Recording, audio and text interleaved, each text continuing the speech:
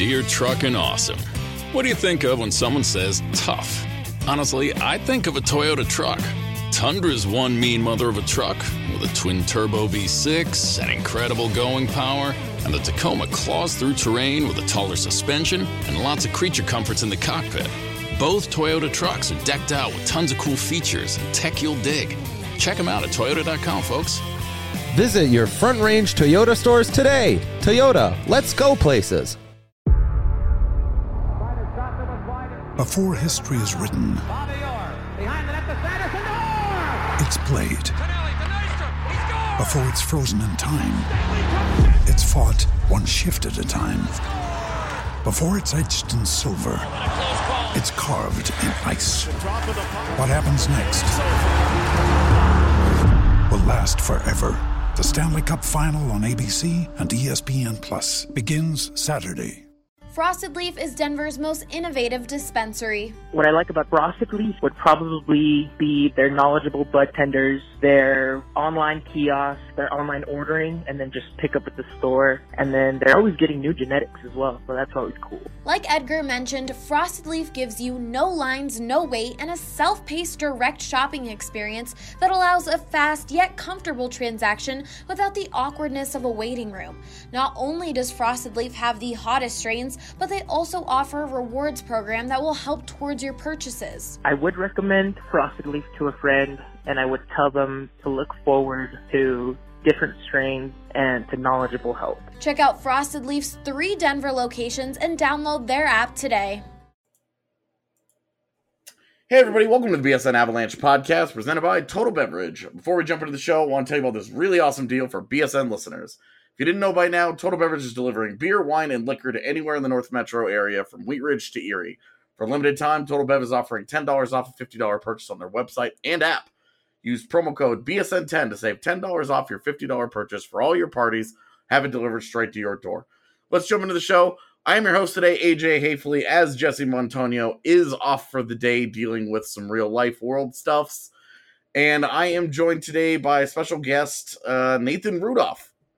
Hey, good to be here. What's up, dude? It's been a while since you've been on the show. Yeah. I'm glad to have you back. I know you and I have been talking about doing this for a while, so I was glad that the universe conspired to make everything come together on a day like this. Yeah, glad to be back and talk some prospects, hopefully. Yeah, we are going to get into a little bit of draft stuff here in a minute. Before we get going, obviously there's kind of an elephant in the room. I just want to tell everybody, that yes, AD has decided to move on from BSN.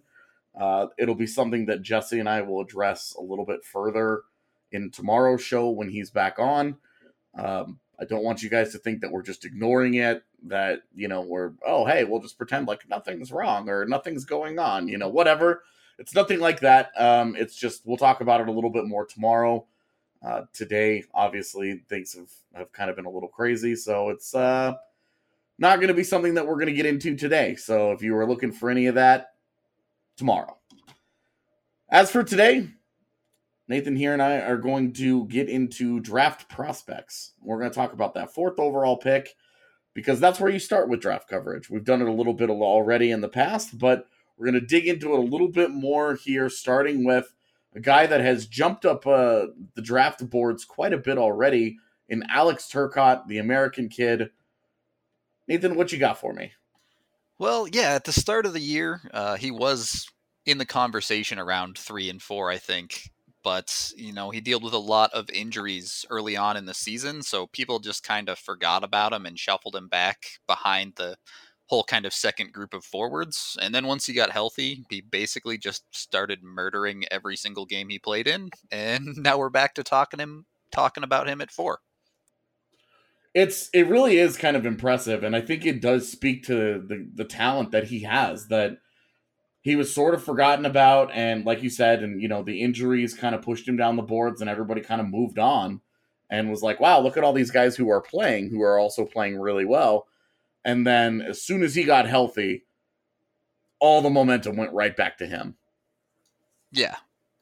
It's pretty insane. It really, I think it's a credit to him, and it's a testament to the talent that people do see in him. I know that there are certainly some detractors who wonder about where the upside is. We'll get to that here in a minute, but the number one thing that I want to talk about when getting into Turcotte is the team around him. How much do you think, you've got so many guys, you've got several top 10 picks coming from that team. How much do you think that the talent around him has made him actually look better than he is? It matters. It does. I do think he's very good, but one of his best assets is making very nice passes, especially down low in the zone. And when you get to pass to players like Jack Hughes or Trevor Zegras or Caulfield or York, they're going to finish for you a lot more than some players that other draft prospects have to deal with.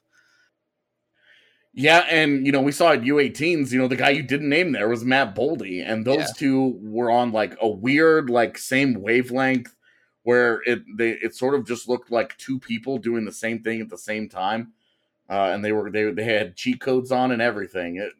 It was a really impressive performance by those guys at U18s, and like you say, it does matter. You can't look at the guy and say, oh, well, look at the talent that he's making better, right? It's just impressive that he misses time with injury and he still was almost 2 points per game everywhere he went this year, and then had 9 points in 7 games at the U18s. Yeah, I mean, we just got done with a season of watching pretty much every important Avs player start to break down, and for him to come back from injury is a nice contrast to get to watch some of that and just absolutely kill everybody. It's definitely impressive. And what I do think is interesting about the guys that we're going to talk about today, we've got 2 forwards and a defenseman that we're going to get into, but the style contrast. There's lots of talented forwards, and in this 3 to 10 range that we've talked about all year long with all these different forwards and Bowen Byram as the one defender mixed in, you're getting a lot of different talents. You're getting a lot of different skill sets. It's not just like 5 copies of the same guy. They're all the same size and they all have the same basic skill sets. For you with Turcotte, what do you see as his main, say, 3 pros and 3 cons? Well, I already mentioned his passing down deep. I think his wrist shot is sneaky good as well. But the big thing that sets him apart from so many of the other forwards here is his defensive game. I know some people have said he's a guaranteed Selke winner. I don't know if I'd go quite that far, but he's able to play the 200 feet pretty much better than anyone. I do have a little bit of concern about his size. He's going to be great. I don't want to act like a size queen or anything, but he does need to be a little bit bigger. We kind of see those problems with Jost. Once he got to the NHL level and there was less space and time, he needs to be stronger. And I think Turcotte might fall into the same area of issue. And just kind of jumping off of that as well, the league that he gets to play in, he gets a lot of time and space to do what he wants with the puck. So we still need to see him be able to make those decisions and plays a little bit quicker. I would say, definitely mirrors one of my main concerns about him. We've heard and obviously the injuries are something you do worry about, especially for a guy that hasn't measured in at 6 feet tall yet. So, and while the league is still, it's moving towards smaller, faster, and, we're going to get some extreme examples of that. A guy like Cole Caulfield, for an example, you do worry about guys who are still small and injury prone. We've seen Tyson Jost in the NHL the guy always is dinged up, right? You can complain about his production and his development and all that, but he's always dinged up. And it's one of those things you do worry about with guys who are just a little bit on the smaller side. I do also worry about the pace at which he plays sometimes. I do wonder how it's going to translate to the next level. How much do you think that's going to be helped by him or be helped by Tony Granato? He's set to go to Wisconsin, which has started to turn into a serious prospect factory. How much do you think that it's going to help him going and learning under Granato's tutelage? Although I know he doesn't have the greatest reputation here in Colorado. He's definitely a guy that is going to be getting a lot of NHL talent. Do you think that's good or bad? Yeah, I think the NCAA route is good for him in general. We'll see how much it actually helps him with pace and having less time. Again, going back to Jost, he was able to score at will basically in the NCAA because he had enough space. And then when he made the jump, it wasn't quite the same. But again, on that strength, I think that's where going to the NCAA helps a lot of prospects because they don't have, 3-4 games a week schedules. They have 2 games on the weekends and they're spending the rest of the week in the gym, getting bulked up, getting stronger. And that's what he's going to need if he runs out of space and time and he can't quite make the plays as well. Then he needs to be able to outmuscle players and be able to make plays that way. It is going to be interesting. And one of the other things that we talk about with these kids is timeline. Vasily Podkolzin got the 2-year contract. Everybody knows his story. But realistically, is Turcotte a guy that you would expect to be a one and done in college next year? I don't think so. To be fair, pretty much everyone besides the top 2 and maybe Byram I would consider after 1 year. Obviously, it depends on how they perform, but I would have a 2-year plan for pretty much everyone else at minimum.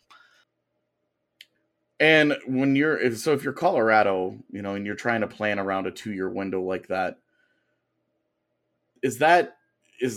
do you take what you learned from Jost and you look at Jost and Makar and say, okay, one guy got 2 years and he was ready to step in right away.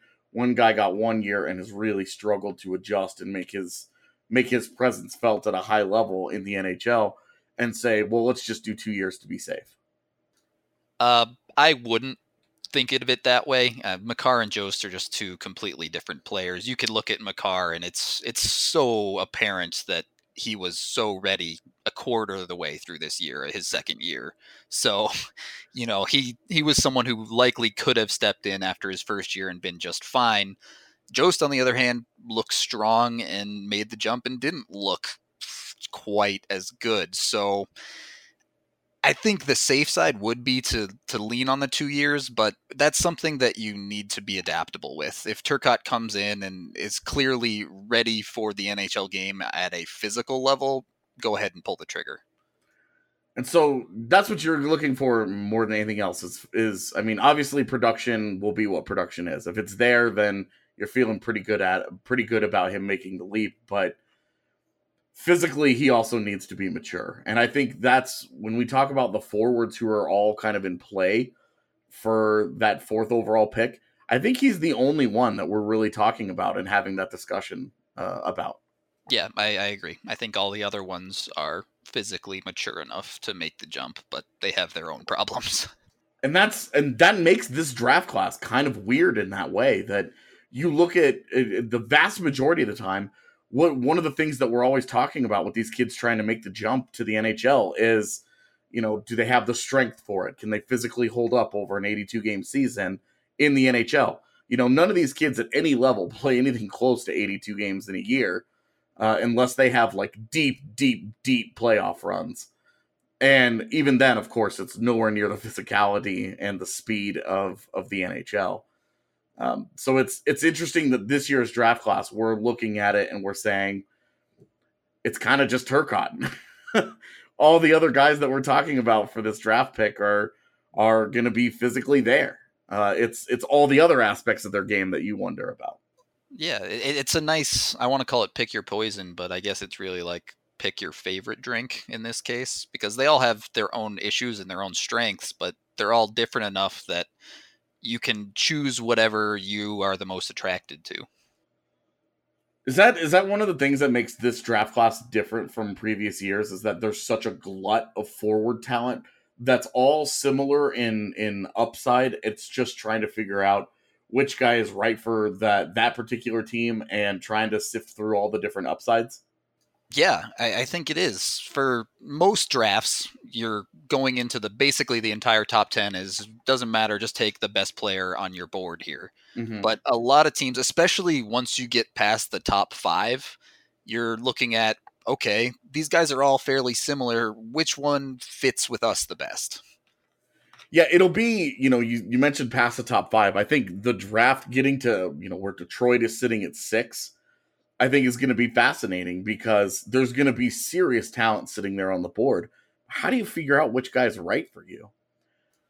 Oh man, that's a tough job. I'm glad I don't have to do that for anybody. You have to look at a ton of factors. Firstly, timeline. None of these players are most likely going to affect you within a year. And as I said, most of them probably 2 years or more. So you have to kind of gauge where your team's going to be at in a couple years and what your needs are going to be. And then from there, you look at what you like most. How does your team play? A team like, say, Detroit, I don't know Detroit's play style that well, I guess, but they're moving towards more speed like everyone. Yeah, bad, fair.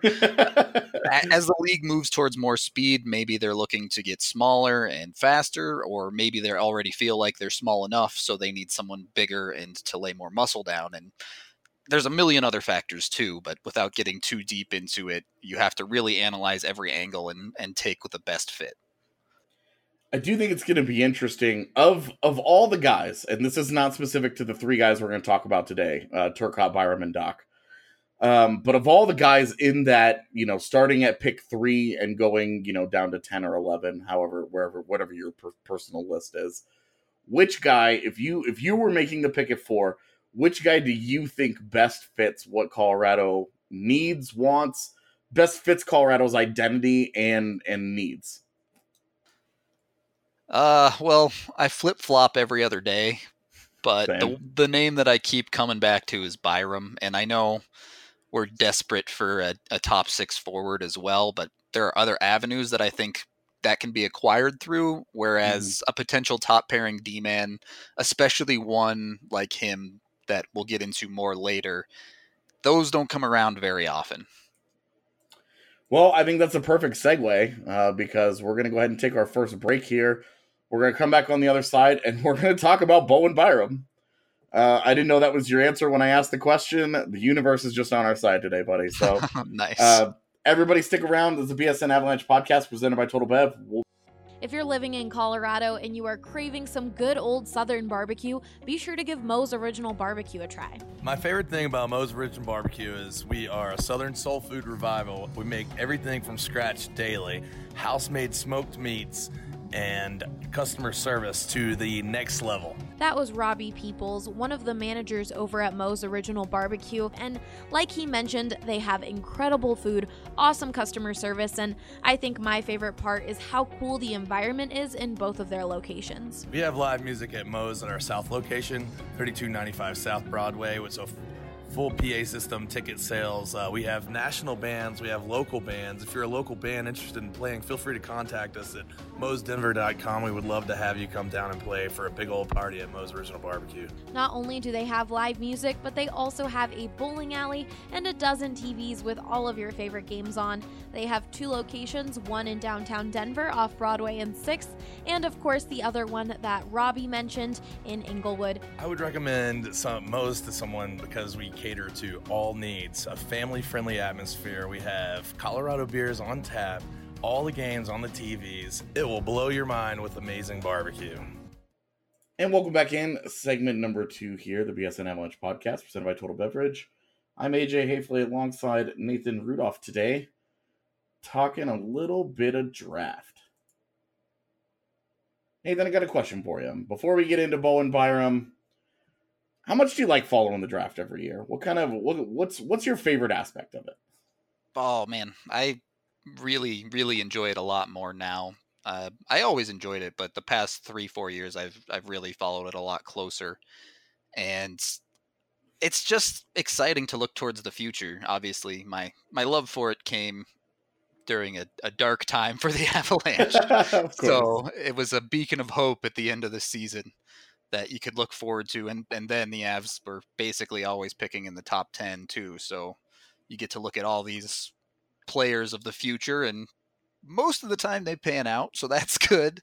But it's fun to kind of split hairs and see which ones you think are going to be the best, and then a couple years later take a look back and see how right or wrong you were.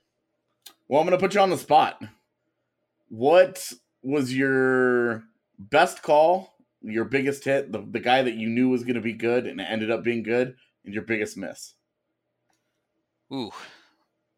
I don't know if I have a biggest hit that I would say ended up being good, because I'm a cynic, so I am better at pointing out who's going to suck.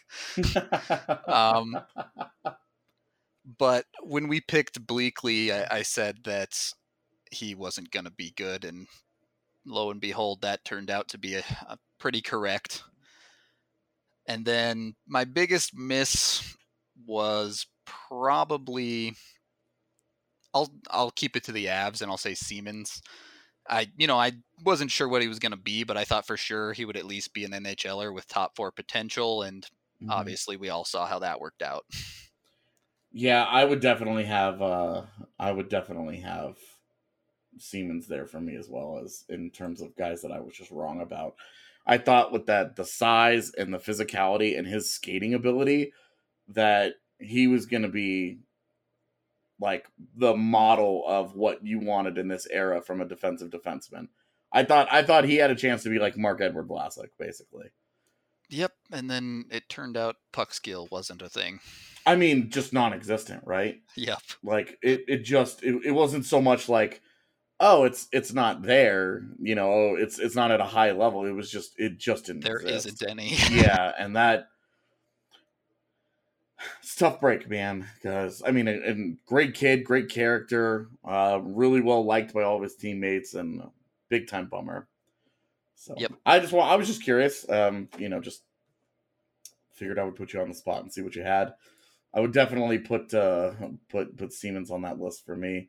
I think being right about something, I feel like Werenski and Thomas Chabot, both from 2015, were guys that I absolutely loved that year. And I was higher on Werenski than I was Hanifin and Provorov, which is, not... I'd say they're all interesting guys nowadays. I'd give you Werenski over Hanifin anyway. But it's Provorov where I'm like, yeah, for sure. I mean, if Provorov was going to play like he did this past season, I win that one running away. But I think if he reverts to the form that we've seen from him, probably going to end up looking bad on that one. But Chabot at 18, I got that one right, so that made me feel good. Anyway, moving on and sticking with defensemen, since we were just talking about a couple of them. Bowen Byram, top-rated defenseman in this class, and it's not even close. I'm curious, who do you even have as your second-rated defenseman in your eyes? I have Soderstrom as the second one. He's... we're not getting into the 16th pick too much here, but he's really one of the few defensemen I would actually consider with that pick. I'm not a big fan of Broberg. Yeah, the guys that I like the most, I like Cam York, which is funny because I really didn't like Cam York early in the year, and I came around on him late. And I like Ryan Johnson. So those are the defensemen that I'm a big fan of. Not necessarily. I think York is probably my second rated defenseman, but I do also really like Soderstrom. I just don't think he gets to 16. Yeah, I don't think he will either. York is I think he runs into the same problem Turcotte does, where he gets to play with a bunch of really good players. But yeah, I think that when you look at his production and you're like, oh my gosh, like it's like, okay, like maybe calm down, on projecting that offense moving forward. Right. But I definitely feel like that's a guy, he's put up points everywhere he's been. He definitely fits the mold of a modern NHL defenseman more than a lot of them do. Yeah. And the height, it doesn't bother me. It's the build. I don't think that he's really skinny, and I don't know that he has the frame to add on a lot more weight. And so, a 170 kid, he might max out at 180, and not the 190 he should probably get to in order to be maximum effectiveness in the NHL. Definitely not someone you're ever going to pair with a Girard or like a Barry type. Yeah, right. And for Colorado's purposes, is an iffy selection just given what they need. And right, I don't think he's a great fit for us. Yeah, just a personal, just a guy that I like, but A guy that everybody seems to like, although how much kind of depends, is Byram. I feel like I've been teasing it for an hour now. But this kid just accomplished something that's never been done before in leading the WHL in scoring as a defenseman. Nobody's ever done that before. The WHL playoffs, I'm sorry, in scoring as a defenseman. It's never happened before. He took his Vancouver Giants to the very, very, very cusp, as far as you can go, of the Memorial Cup without getting there, as they lost in Game 7. What do you see from Byram's game? Kind of like with Turcotte, pros and cons. What's the upside? Why, if he's there at 4, why take him? What are you getting out of him that's good? And what are you worried about if you do take him there? I think you're getting pretty much a complete package. The way I've been calling it is he's basically an EJ replacement. And EJ still got some, hopefully at least a couple of good years left, but we definitely saw a little bit of a downtrend this year, we'll say. I know he was fighting some injuries and things, so we'll see. But this is for a couple years out, basically. And he plays fantastically in all 3 zones. Skates great, very physical when he wants to be, and has that puck skill that we were talking about that you have to have. He absolutely oozes it. So I really think he could be an all situations player for the Avs, playing 5-on-5 PK and even power play, even though we probably wouldn't need him there. So maybe he falls back into more of a maybe 30-point role like EJ, like I was saying. But I really do think that he is capable of just absolutely being a top pairing D-man. And we saw all season long, he plays like absurd amount of minutes. So he can just skate for days. The one problem that really sticks out to me is some of his decision-making in the defensive zone. He's got a little bit of Zadorov in him with some of those passes that he tries to make across his own crease. So that's something he's got to work on. But, I mean, all young defensemen have some issues with that. So it doesn't worry me too much. I would be curious, how much do you think the kind of the iffy passing is a guy trying to force it on a team that's not, great? I mean, he almost made the Mem Cup, so the team wasn't that bad. But I think at times he does try and force the breakout a little bit. And you can see when he decides to skate the puck out, it's a bit on a different level than when he's trying to pass it and create to his teammates. So maybe a little bit there, but I think it's more of a problem where he might even have almost too much confidence, where he thinks he's just going to make every play perfectly, and he needs to take maybe that extra half second sometimes to make the smart play. I definitely see, I feel like there's a different level of confidence when he is skating the puck out versus when he's trying to break it out with any kind of a stretch pass. I feel like when he's got the puck on his stick, he feels like he's the best player on the ice. Yeah, for sure. And when he's looking to move the puck and he's trying to control the game, by hitting teammates, I just feel like there's not the same level of confidence, the same level of execution at that really, really high level. I will say 26 goals in the regular season, 8 goals in the postseason. The guy had 6 goals during the regular season last year. How much of this offense is translatable? You see the 26 goals and you're like, okay, well, if he's going to be a 20 goal scorer from the back end, why isn't this guy being talked about as a top 2 pick? Yeah, that's the tough part to project, right? Well, I think, if everything goes great and he hits his ceiling 100% all the way, yeah, maybe, he could be a 50 to 60 point guy. But like I said, realistically, I'd like him to be an EJ type where he transitions his game to playing in all situations at the pro level. And, he's good for 30 points a year, but I don't think he's going to be firing bombs in every game. So from a talent perspective, and this is really where I think the conversation around Byram and Colorado specifically gets interesting. Byram would make sense in Chicago. He'd make sense, although they have invested a lot of draft capital in defensemen. So if they wanted to say, hey, we'll take our chances with the guys we've already drafted, I could understand that decision. But the teams after Colorado, you look at LA and Detroit, they've got nothing in the pipeline in terms of meaningful young D prospects. Certainly nothing at the level of a Byram. But for Colorado, I mean, they've got Girard and Makar already on the blue line. You know, you look at those guys as probably the lead dogs moving forward for the Avalanche blue line for the next several years anyway. How much value are you really getting out of a guy like Byram at 4th overall, where you're drafting him and you know that you're probably getting a second pairing defenseman out of him? Yeah, I mean, it is something you have to consider. It does matter that the Avs have 2 studs back there already. But with Byram, again, what he can bring is relief a little bit, I think, because you're looking at Girard and Makar. The Avs aren't going to play Makar on the PK anytime soon, for sure. And Girard, yeah, they might have to next year, depending on how things shake out. But again, I think he's someone that they would rather have more offensively focused. Mm-hmm. And bringing in Byram, drawing back that offense a little bit and having him be his big-bodied physical self that can get the puck out for you and play hard defense, he brings something that the Avs are going to be lacking a little bit. Like, we talk about it with Zadorov all the time, how he's able to bring something that none of the other Avs defensemen really have. Mm-hmm. I don't think Byram will be hitting quite like Z does, but he brings that physicality and a bigger, stronger defenseman to the decor. So I still think even with Makar and Girard, there is room there.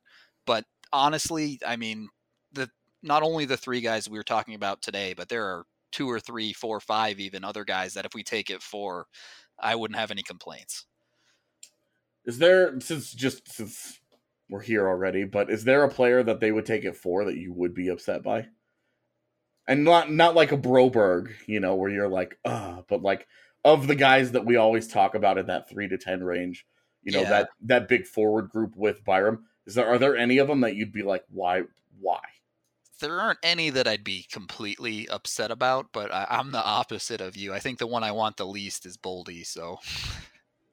Well, you're allowed to be wrong, sir. We'll see. Well, and the thing is, though, is that it's totally defensible to feel that way because he's a guy where you do wonder what's the offensive upside really. Is he more of a 20-goal guy or a 30-goal guy? There's a huge difference between that guy and the NHL. You know, what's that upside and positional value as a wing versus all these centers who could come in and take over down the middle for you. So again, like as much as Boldy is my favorite dude, it's crazy because it's a totally defensible position to be like, no, if they take that guy, I'll be upset. Yeah, I mean, for me personally, one of my things that I probably wait a little bit too much, honestly, is with the centers is it's much easier for a center to transfer to wing at the next level than the other way around. So, if you need a winger and you draft a center, it's a lot easier to go that way than the other way. Oh yeah, absolutely. I mean, we've seen teams have specifically been doing this for the last few years, is they'll get good defensive centers and turn them into wings and try and just capitalize on the smart defensive play. And they say, okay, well, instead of taking care of the whole ice, now you're just taking care of a third of the ice. And they get a high-end defensive winger out of it. It's something that they've been doing on purpose for the last couple of years because it's, it just makes sense. It's just smart business. Yeah, absolutely. But anyway, moving on, as we got a little bit sidetracked there. With Byram, I mean, you're making the argument of, okay, with Byram, you're getting a second pairing defenseman. With Turcotte, you're getting a second pairing, or you're getting a second line center. But do you view the value at the same level, or is Colorado's need, because right now they've got a second pairing defenseman in Tyson Perry or even in Eric Johnson. When you project down the road, not necessarily right now, but how Byram would fit in on the roster in a couple of years. And then obviously the great unknowns with Timmins and Milosh and et cetera, et cetera. But do you think that the value of the second line center in Turcotte is similar to a probable second pairing defenseman? Or do you think that Byram could take over for Girard as Makar's like long-term partner, and then Girard is your second pairing guy on the left side? I do feel that their value is similar at times, depending on the day. Again, I might even have the needle moving into a forward's favor over Byram for the Avs specifically. But the thing that kind of always I come back to fall back onto Byram again is even if our defense stays extremely strong and it turns out that, we're a little too crowded, great. You can trade a player like a Byram Girard for a ton. Defensemen are at an extreme premium in this league, and I really think you can't discredit just how important that is at getting value out of your pick. I mean, it's a good point, but you definitely aren't hoping, like, you're not looking to draft, and especially to use, like, what's essentially this free pick that they have in the top 5. No, right, You definitely don't want to use that pick on a guy where you're like, oh, well, if our defense just ends up so good that we can't play him anywhere, we'll just move him. No, right. I do see Byram as ideally a top pairing player. You can split up Girard and Makar, and then you have 2 pairings that are extremely threatening on both ends of the ice. That would be the perfect world, and that's why I like Byram for the Avs.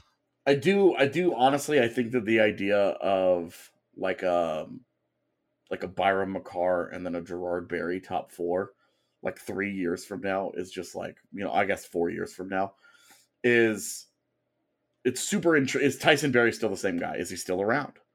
Right. Is Eric Johnson still around? Is your third pairing at that point Zadorov and Eric Johnson? Like, how dumb is this? So, it definitely, it gives you the flexibility. And for me, what I would really like about the Byram pick is it gives you a little bit of expansion draft protection. You're going to lose a good player. Sakic said it in his presser yesterday. He's absolutely right. You're going to lose a good player. And right now, Colorado's defense is a little deeper than its forward core. So 2 years out, it looks like the likeliest position you're going to lose somebody is probably from that blue line. Now they have to make a decision on Barry. They have to make a decision on Johnson. He's got the no movement clause. How is that going to play into it? All these different things. Byram offers you just straight up protection. You lose a guy, you plug a top 5 pick in to his spot, and you go. And, you don't worry about it. That's the kind of ultra rare situation where they're going to lose a guy, and it's just not with Byram. If you have Byram on in the organization, it won't matter. Yeah, I agree with that entirely. When you have the opportunity to have depth like that, it feels pretty good. It's a situation. You look at it like when Nashville traded Girard to us. They were so deep, right, that they could just move Girard and it wouldn't really affect them that much. And it really hasn't. I mean, they, as much as they would like to, have him, I'm sure, next to Dante Fabro on their third pairing, instead of, playing against him, that Kyle Turris was something they needed. Now it hasn't worked out for him, but I would argue that neither one of their big deals for centers have really worked out, which I think also brings into question the idea of you can always just trade Byram for a forward. Seth Jones or Ryan Johansson. Seth Jones I think is a significantly better player. It's not to say Johansson's a baddie. It's just Seth Jones is a Norris caliber defenseman, and they gave that guy up, and they're going to have to watch him play elsewhere while Ryan Johansson struggles to be the number 1 center that they needed. Right. They give up Sam Girard and a couple of other pieces for their number 2 center in Kyle Turris, and it's gone so poorly. They're already talking about finding another home for Kyle Turris so they can go out and sign Matt Duchene. So and you have to be careful with that, You do, but what Nashville doesn't have that the Avs do is Nathan McKinnon and Mikko Rantanen. Absolutely. They've got the elite upside that you're already... Slap it down, 2 first-line players, 80 points a year, easy, done. So when you go out and get a Turris or a Duchene or a whoever to be your 2C, you're bringing them in and you're saying, go get your 60 points, be a good 2C, we don't need you to be the man. Yeah, absolutely. It's interesting. Last question, timeline. We talked about this with Turcotte. It's going to be a couple of years. With Byram in Colorado, because I think for LA or Detroit, it would be 1 year and then he makes the leap. Yeah. But in Colorado specifically, is that the case? Unfortunately, I think that third year of Cole's contract probably pushes it to 2. It could, if he just goes out and slays again next year to the level of it's just silly that he's in the CHL, maybe. But the fact that he can't play in the AHL after the first year, I think he'll spend the 2 in the CHL. And then at that point, I mean, I don't think it would be overly difficult to find a taker for 1 year of Ian Cole's contract if you're like, hey, we're gonna Sure, we're bringing in Bowen Byram, like, sorry. Right. And if that's the case, great. But like you said, we have a pretty decent backlog of guys that we have to figure out. Graves, Milosh, Timmins. So there's going to be a lot of competition for that spot. Yeah, it will be. I do think it will be really interesting. The Timmins X Factor is one that we haven't gotten into here. We're just trying to focus mostly on Byram and his fit in Colorado. But there is that X. It does exist. If Connor Timmins goes out, and obviously they will make the selection before we know anything about Timmins. But if Timmins goes out and he lives up to the potential and he goes back to being a real prospect, I think that the backlog could be kind of crazy. Yeah. And I'm like, obviously I don't know how convinced the Avs are of where Timmins is going to be next year, but I'm sure they have at least some kind of idea. And if they're dead set on Timmins being an NHLer and soon, that could well push them away from Byram. It definitely, I mean, you'd have to think it probably would if they're that convinced. But I would also say when you're talking about this draft class, and I'm going to get back to value with this point, is that when you're talking about whoever you take at 16, say you do want to target a defenseman at 16, say it is a York, a Soderstrom, a Moritz Seider, any of those guys are probably second pairing defensemen for you, right? So you're getting maybe a lesser talent, but a guy that fills the same role for you with the 16th pick versus the 4th pick. Yeah, I mean, it's an interesting conundrum for the Avs because you're looking at both those picks and you don't really want to go forward. You don't really want to go DD either. You want a mixed bag for sure. And that's and Colorado's weakest area in its entire pipeline right now is defense. All the guys graduated. It's the question mark of Connor Timmins and going into his 3rd pro year of Nick Milosh. And then after that, it's nothing. It's like, I guess, Nate Klerman, Nikki Lieberman, Danila Josh Zharabalov. Anderson in the ECHL. Yeah, and Josh Anderson in the ECHL. You're just kind of like, well, we don't really, there's not a lot on the back end. So I think going DD would be an awful decision just to shore up that, because you can, I mean, at that point, you're asking for a problem with the NHL. If those guys pan out, either those guys pan out and you can't play them, or they don't pan out and it's just as much of a waste. Yeah, I mean, at the end of the day, there's still only 6 D spots in the show. So yeah, I don't think you're gonna reinvent a defense and go with 8 defenders and 3. That would be something, though. 3 in the 3rd line. So, all right, we're gonna go ahead and take our second break. Before I do, I can already hear Steph House rolling his eyes. I have to tell you guys about some game-changing coffee. Strava Craft is a CBD-enriched coffee. It's really changed lives with incredible reviews that I know you guys have already checked out. The CBD-infused coffee has taken away long-term migraines, back pain, arthritis, IBS. It's helped decrease anxiety, you name it. CBD is all natural and not psychoactive. The coffee is rich and tasty. We couldn't recommend it more to our listeners. Check it out for yourself today and receive 20% off when you use promo code BSN2019 at checkout, and you'll get it shipped straight to your door. Don't go anywhere. It's the BSN Avalanche Podcast presented by Total Bev. We'll be back on the other side to get into Kirby Dach and why he may or may not be the man. Welcome in, third and final segment here of today's BSN Avalanche Podcast presented by Total Bev. I am AJ. He's Nathan. We are us.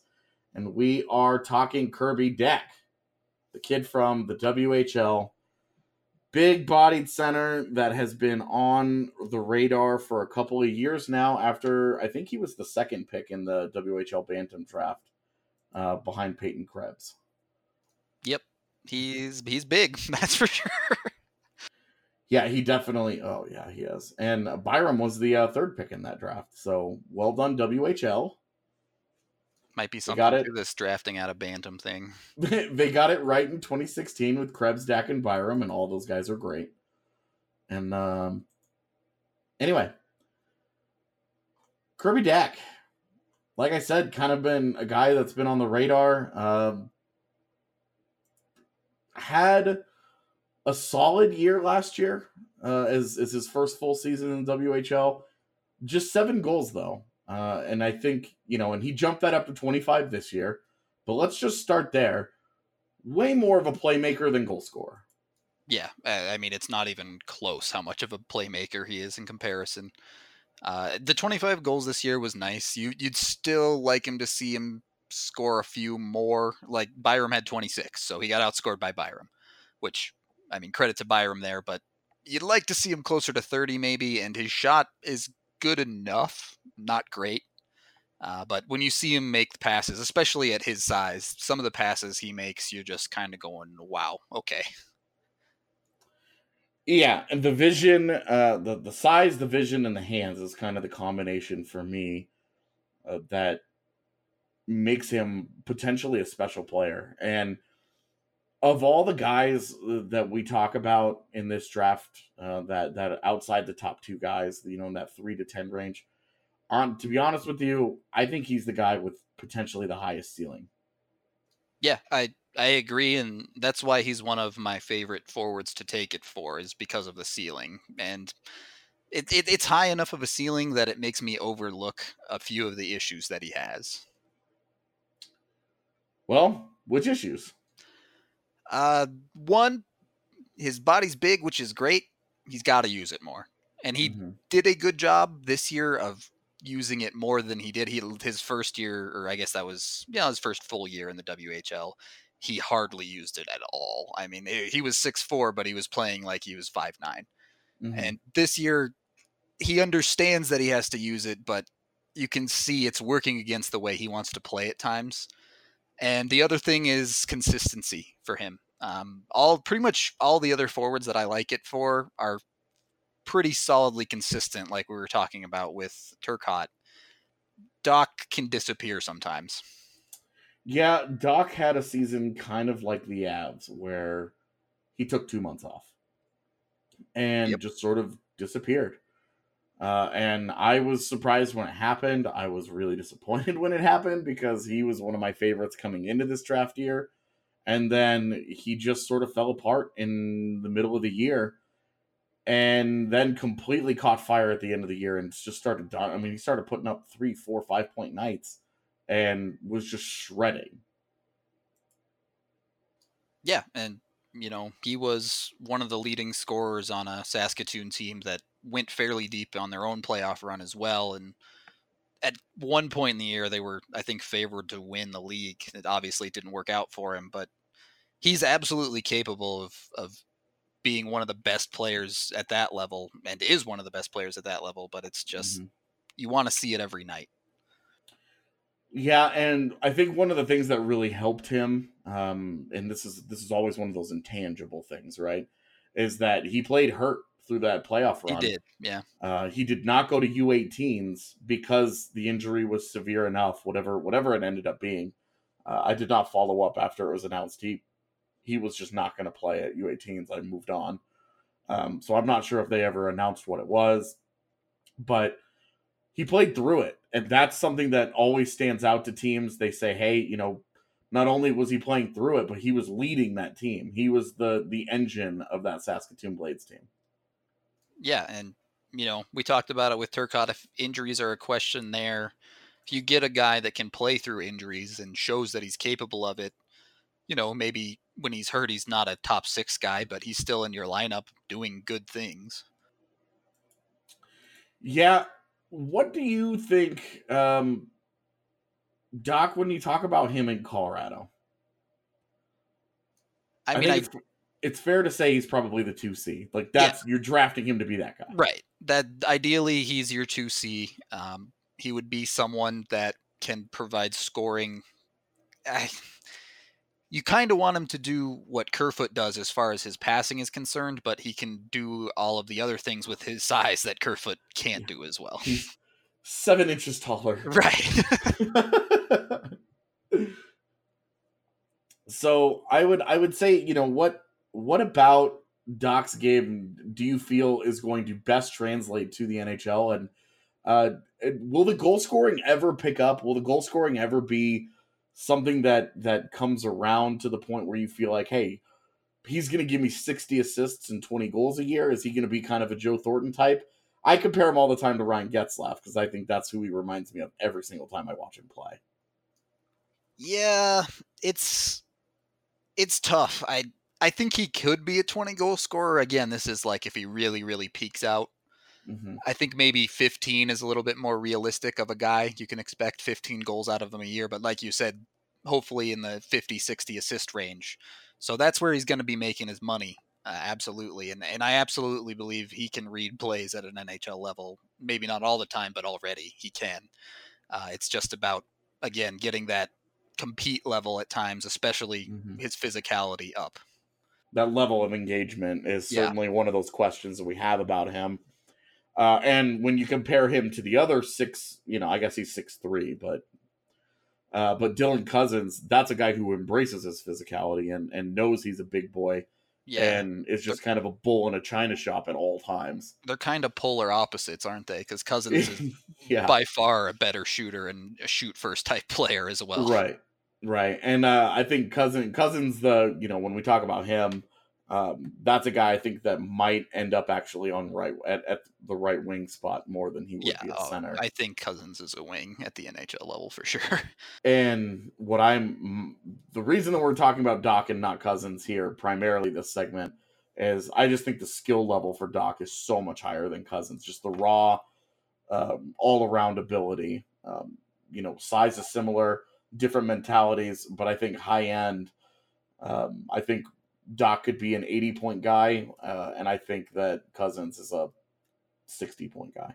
Yeah, Cousins is 60 points, but he'll give you 30 goals. And Doc, you're talking point per game level play, I think, if he peaks out. And the thing with Doc is in the defensive zone, it's the same story. Like, he can be solid defensively when he's engaged, but he's got to stay engaged. We see this at every level. I just finished up a video on Sampo Ranta, and when he's engaged and when he's not, it's just night and day. So it makes such a big difference. It does. You that engagement and he's physically built where the guy's a train. Once he gets going. And he's on his game. He's arguably the best player in the WHL, in a loaded WHL at that. Not like the OHL this year, where being the best player is like, yeah, okay, great. But this WHL draft class is just amazing, and there's a reason he's at the top of it. Right, like that more than anything else should really drive home what we're talking about. When you're talking about Doc, you're talking about the potential, the high end there. And even if I think even if you get to 85% of his max ceiling, you have a guy that is you're still looking at a 60-point player, 2C type of player. Yeah, absolutely. And I think the other thing about him that certainly has appealed to me, he feels safe to me. I feel like there's a safety in his projection, that the skill level is there, the size is there. The engagement may or may not be there every night, but even if it's not for 20 games in a year, the other 60 games, he'll be good enough to make up for it. You just hope he doesn't pull that crap in the playoffs. But then you saw how he was for the Blades in the postseason, and he was a monster and played through injury. I just feel like he's the ultimate combination of everything they need. Yeah, he is safe. I think I personally feel a little bit safer with Peyton Krebs, who I absolutely adore. Oh, me too. Oh, me too, easily. But for me, it's if I'm picking a forward at 4, it's Krebs and Doc, one of the two for sure. And for me, the reason why I would have Doc ahead of Krebs is just the high end offense. Right, Krebs isn't an 80-point guy, I don't think. Right, I definitely don't see that kind of ceiling But I see such a great two-way game from Krebs. Yep. And it's kind of the same conversation. I'm shocked that every time we get into scouting lists come out, Krebs is sitting around at like 12. Yeah, I would scramble if he was there at like 7. I'd be begging to trade up. Oh yeah, right. I mean, and if that guy gets if Krebs gets to like 10 or 11, like they need to be like, hey, we'll give you that Ottawa third rounder. Yeah. Please. Right. Let us come up those 5 spots to take this guy, Yeah. Because then if you're talking about walking out with like Byram and Krebs, then just done. Who cares about the rest of the draft after that? Girl, please. Like, that's just crazy. Doc, final word on Doc and kind of these 3 guys as a whole. It sounds like Turcotte has really been zeroed in on by Chicago. Very, very honestly, very predictable. They've taken tons of USHL guys. Alfie Turcotte and Stan Bowman are boys. They're homies. All the relationships are there in place for that to be a my brain just turned off. The pick. Thank you. Yeah, for it to be an obvious fit there, right? And then if he gets past Chicago, say they go with Byram, because they do want, Chicago does want the high-end guy for their defense to go along, put Byram and Adam Boqvist next to each other in Chicago, and you have sort of a Girard and Makar equivalency there. At least assuming both guys max out, of course, like at their ceilings. It'll be interesting, too, because I very much want Byram, but if Chicago takes him, it's a very easy pick for the Avs. Best forward on their list, done. Right. Oh, without a doubt. I mean, that certainly solves that conversation. You're not worried about, we passed up the D, Yep. Ultimately, if you're picking at 4 and Turcotte is gone, we'll end the show with this. If you're picking at 4, Turcotte is gone, and you're using Colorado's list, not your own list, who's the guy? Colorado's list, it's probably Doc. Okay, I agree. I just think that the center, the high-end forward, it's the one time in Avs history where, had they taken Pettersson instead of Makar, this would be a no-brainer. Yep. But they've got the high-end defense for once. They've got defensive depth. They've got a couple of interesting we went over all this.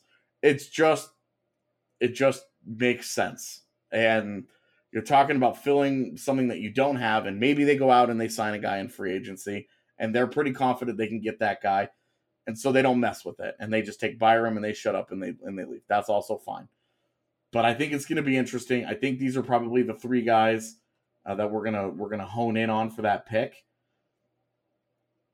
Is there any other final thoughts that you have about these 3 guys, or should I have added another one? A couple of things. Doc, in particular, is the type of player that I love to fall in love with. He has those glimmers of Peter Forsberg-like passing, and obviously, like I said, he needs to work on the physicality, but when you have a body like that and you can make pucks go through the holes that he can, it's a fun thing to watch. On Turcotte, everyone says that he's great off the ice with his intangibles. Mm-hmm. So that's always been a thing that's been attractive to the Avs, like we've seen. So those are the 2 forwards that it makes sense why they stand out on the Avs list. Yeah, for sure, right? I mean, Turcotte was tailor-made to be a favorite for the Avs. Between the pedigree and the two-way ability and the intangibles, all that. I mean, it was the most predictable development of draft season was the Avs falling in love with Turcotte, like everybody has, really. So yeah, pretty much. And it's funny because we talk about it every year how teams overvalue that stuff. We talked about it last year with Brady Tkachuk going ahead of Philip Zadina, And look what happened. Brady Tkachuk went out and had a 40-point rookie season on a god-awful team as a teenager. It's certainly hard to make the argument today Ottawa got that one wrong with that pick. So my point is intangibles matter.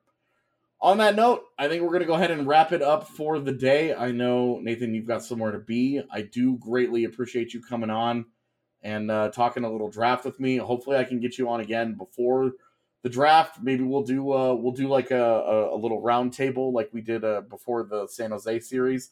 And we'll get a bunch of draft guys on, and we'll just have like one big draft bonanza. Yeah, thanks for having me. I'd love to be on again anytime. You mind if I do a couple shout outs? I don't want to. Oh, absolutely, man. Do your thing. Yeah. So if you guys want to see more of me, you can find me specifically at Avalanche Review on both Twitter and YouTube.